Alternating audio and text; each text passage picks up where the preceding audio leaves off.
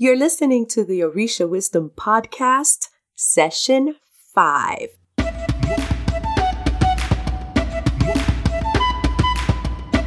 Welcome to the Aborishas Wisdom Podcast, where positivity and spirituality create an enhanced life's journey with the wisdom of Ifa and Orisha. I am your host, Iya Omileti Olubumi.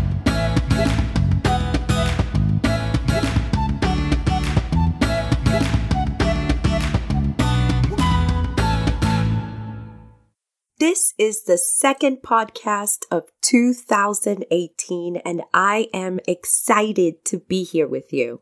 Thank you so much for tuning in to the Aborishas Wisdom Podcast and for your support. I can't tell you how much that means to me. Today's episode is one that is very dear to my heart, and it's the core of Orisha wisdom and its mission. Aleyos, Aborishas, and the newest priests are our jewels in the Orisha traditions. So with that, let's get this party started. Why are Aleyos, Aborishas, and new priests, why are they the jewels in our traditions, you ask? Okay, I'll give you a few reasons. These are the people who will help to carry our traditions into the future and into future generations. These are the people who will remember us when we are long, long gone. These are the people who will call out our names in the prayers and remember us. These are the people who will keep the chain linked and our lineages alive. These are the people that can change the world's view of our traditions. These are people who can change the world.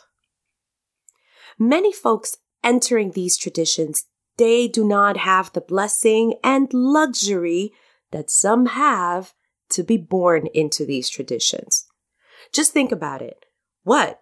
A weekend dressed in white and some chickens and drumming and someone jumping up and down screaming. Yawn. That just happened last week. I mean, think about it. That is what some of our children will say being in our traditions. But to someone coming into these traditions, this is the biggest excitement that many will have in their lives. And unfortunately, it is sometimes tainted by the treatment that many initiated priests and elders give them.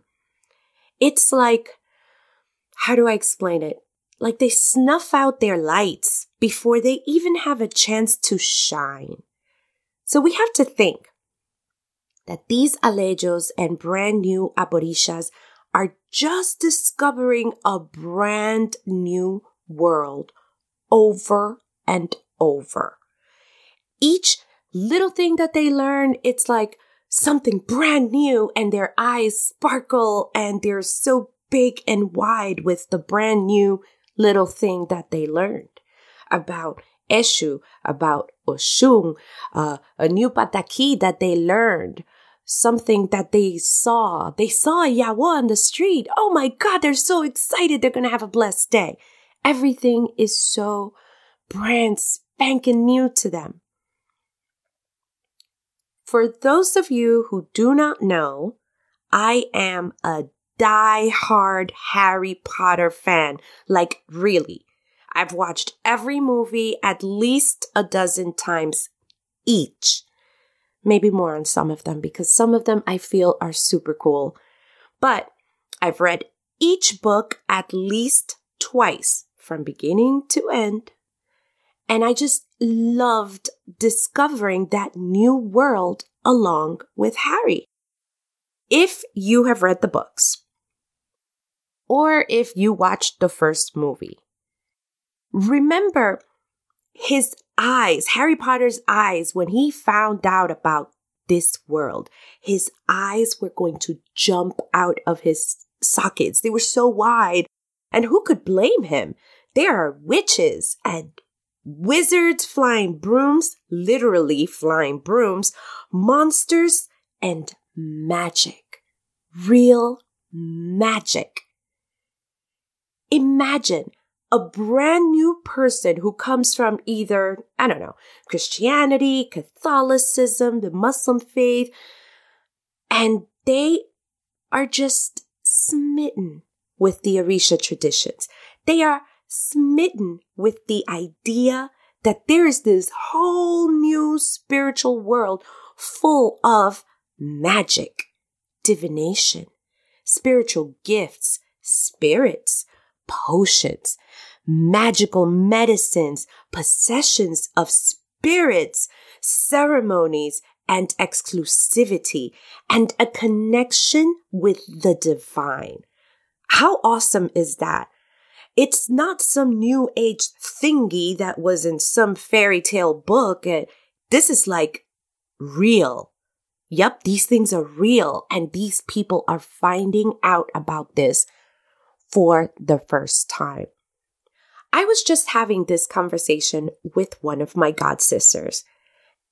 As we were remembering our journeys together, Aleyos are the first ones to show up, to be there, to offer to help. Just think about it. They are hungry. They want to know. And they love every bit of this faith and the traditions that they are just finding out about. They don't just love, they feel it. Although they don't have any initiation, many don't have ileques, they don't have an eshu, they don't have a godparent, and they feel it. They know and they feel that this is where they want to be at. What do many of them get? Well, I laugh about this because there are a set of questions that were always asked to me at every event as an Alejo. Okay, most events. And I knew it was going to be interestingly good or interestingly bad. So here are the questions.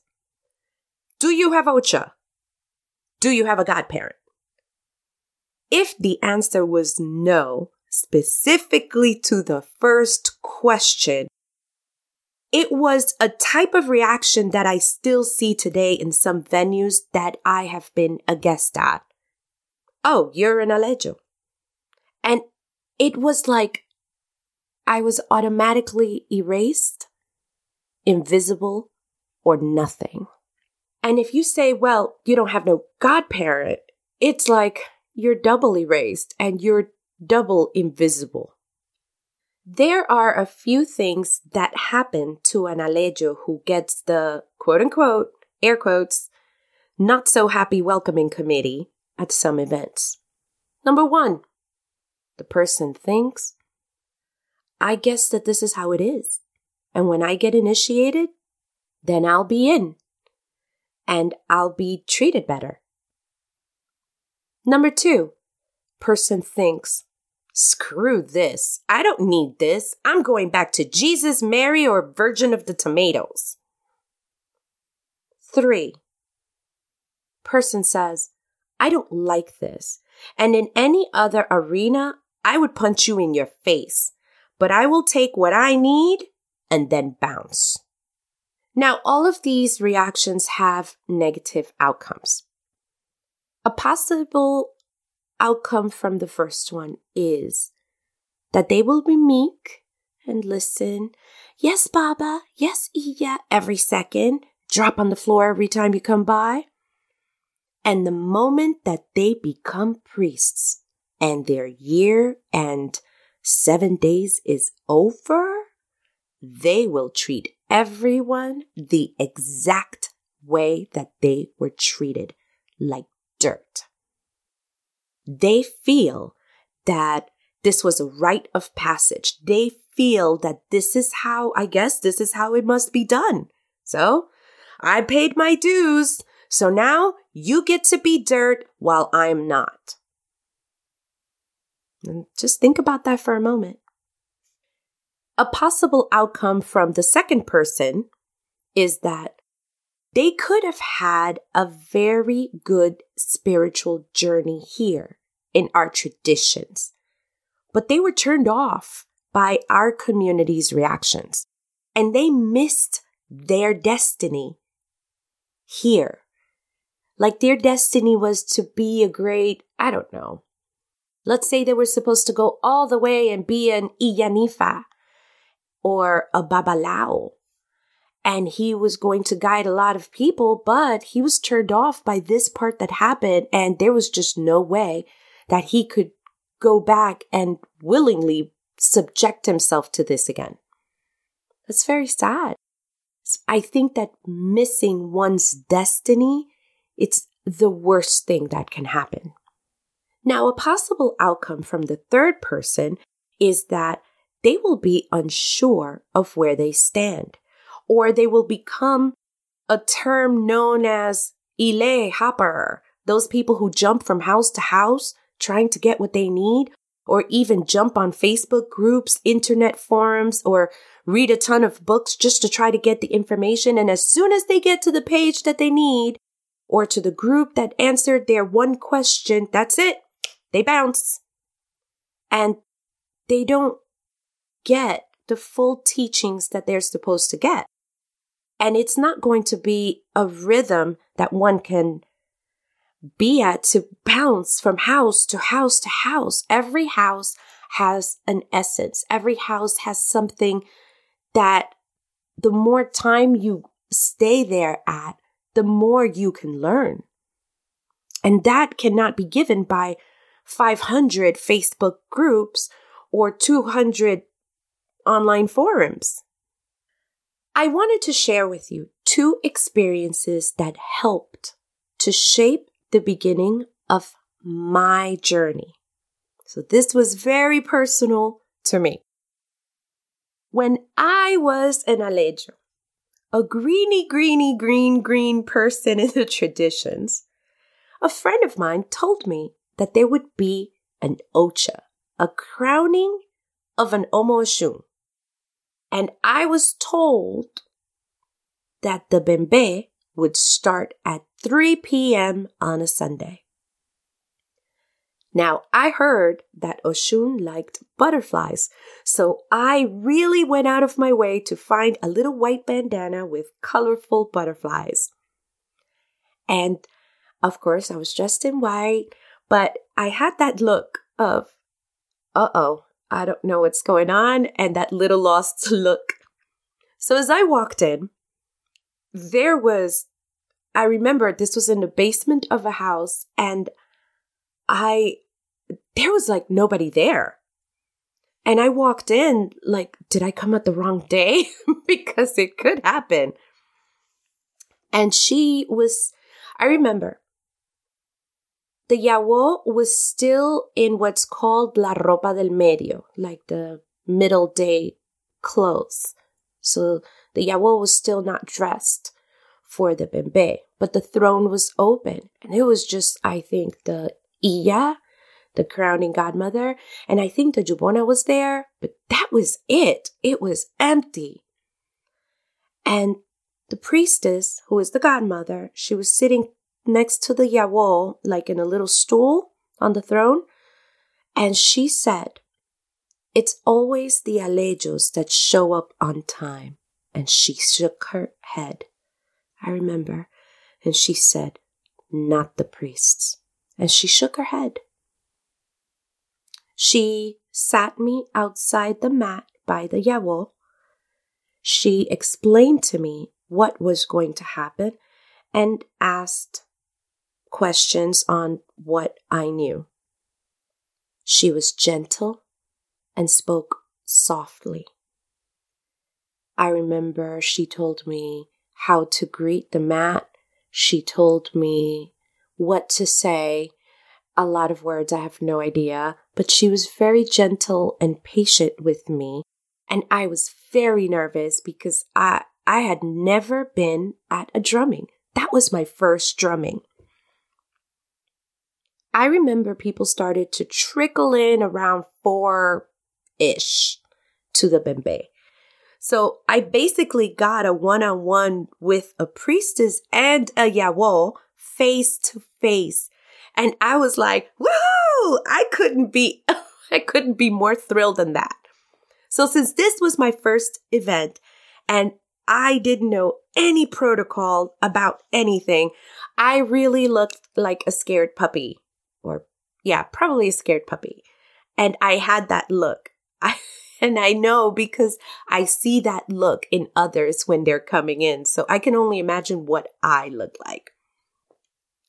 So I would stand here or there at the event, and I felt like I was in everyone's way because now people were starting to come in. I remember around 5 p.m., that's about when the drummers started to come in and stuff and set up for the beginning, for the oro to be sung. And now that the drummers were going to get started, of course I wanted to be in the front. But I had that scared and lost look. You know, the one that you get when you don't know what you're doing. And a gentle older lady approached me. And she asked me, of course, the magical questions. Are you an Aleyos? But she didn't do it with arrogance or with, trying to snub me. She just asked, are you an Aleyos? Very gently, I remember. This was different. This was not the godmother. And I nodded because it was starting to get loud. And she told me to stick with her. I didn't know who she was. She told me her name. And she stayed with me the entire event, basically close to the back with me. She told me when to kneel. There was something about some water that was being thrown and I had to go to the front and put it somewhere on my forehead. I was trying to copy what everybody else was doing. She told me there was a time for me to do that. There was something going on. I remember when the order started, she told me, okay, this is what oro is. We're going to sing to the Aborishas in order before the drumming. And I said, I don't know what oro is, but I'm going to watch. And oro got started. Like she told me every single step that was happening. I remember one that everybody was dancing, the drummers, the akbong was singing, and everybody something was going on in the throne and everybody just squeezed together and tried to rush the front. But not like they were going to rush the front, like attack the yawo, but something was going on. I didn't know. I guess that my expression must have said it all because she gently tapped my arm and said, I think the yawo is being touched and this is what we look for. Everybody wants to see. I said, oh, but I was in the back. I couldn't see anything except the top of her crown moving a lot because I was in the back. I have to tell you, I was truly grateful for her generosity, for her time, and her gentle nature. She made me feel like I was a human being that day and not just Aleyos without a godparent who shouldn't even be there or born or alive. What happened because of that event is that now I wanted more. M-O-R-E, more. I truly, truly wanted to be part of this community and feel that calmness, that gentleness, that wholeness that I felt when I was speaking with these two priestesses. I mean, I felt welcome. I really felt that warm, fuzzy, spiritual feeling, and I wanted to maintain it. I wanted to have that feeling every day. Their behavior and how they treated me gave me a glimpse into the type of spiritual person that I wanted to become.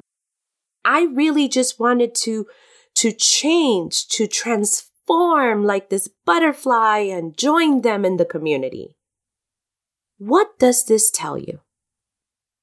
That, yes, of course, I was definitely priest starstruck. I admit it. It's a little. But I'm sharing this with you because priests should always be mindful of their words and actions with Aleyos. Their words and actions can have severe consequences and could block the growth of another person, and that is not an osopo that anybody would want anyway. Everyone is in charge of their own actions, right? I mean, sure. However, when one undergoes all of the processes, time, and learning, not to even mention the money, to become a priest in these traditions, the commitment does not end there. Priests become, of course, responsible for themselves and their spiritual growth, right? But now, they also become responsible for the community around them. Priests become responsible for how our traditions are viewed. How is this? By our behavior. Priests are responsible for molding the new generations, including children. And who? The Aleyos, the Aborishas, and the new priests.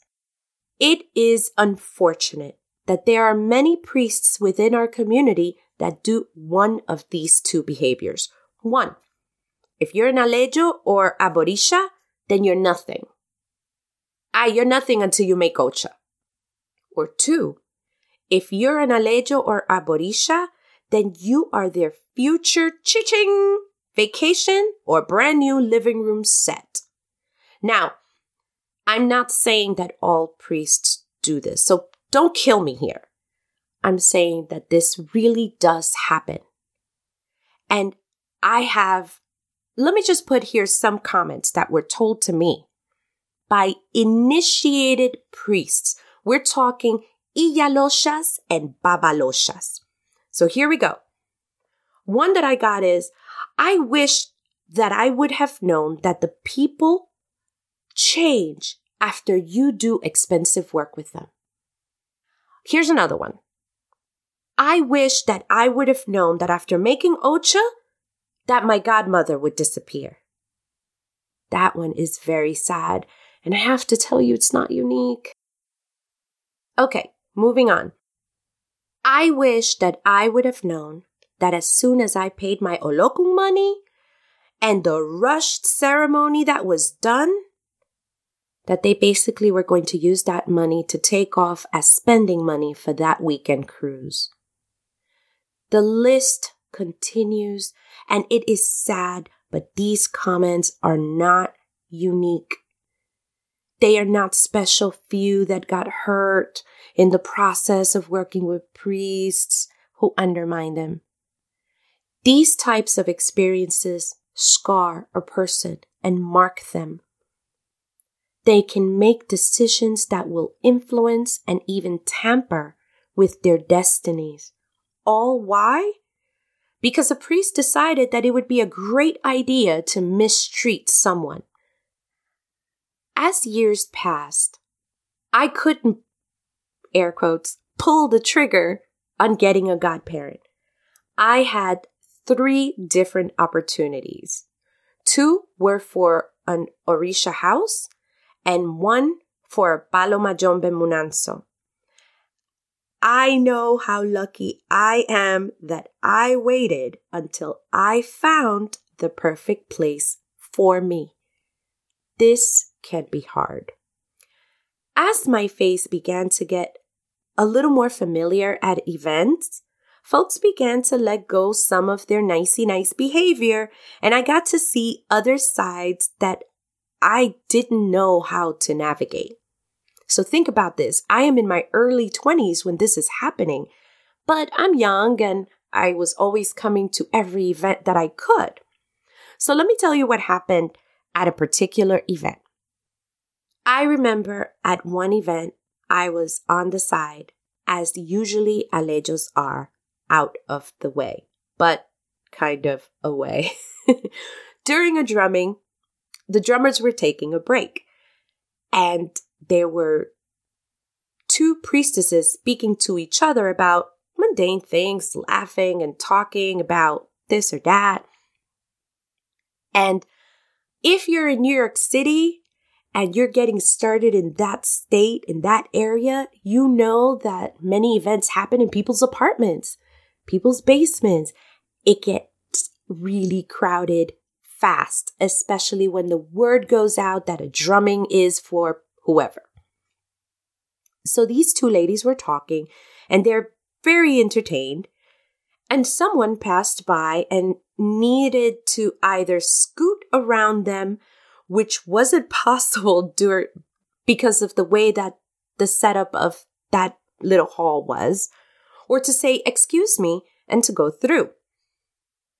She politely said something to the effect of "Alafia," and the emphasis was put on the wrong place. You could tell that it just wasn't natural sounding.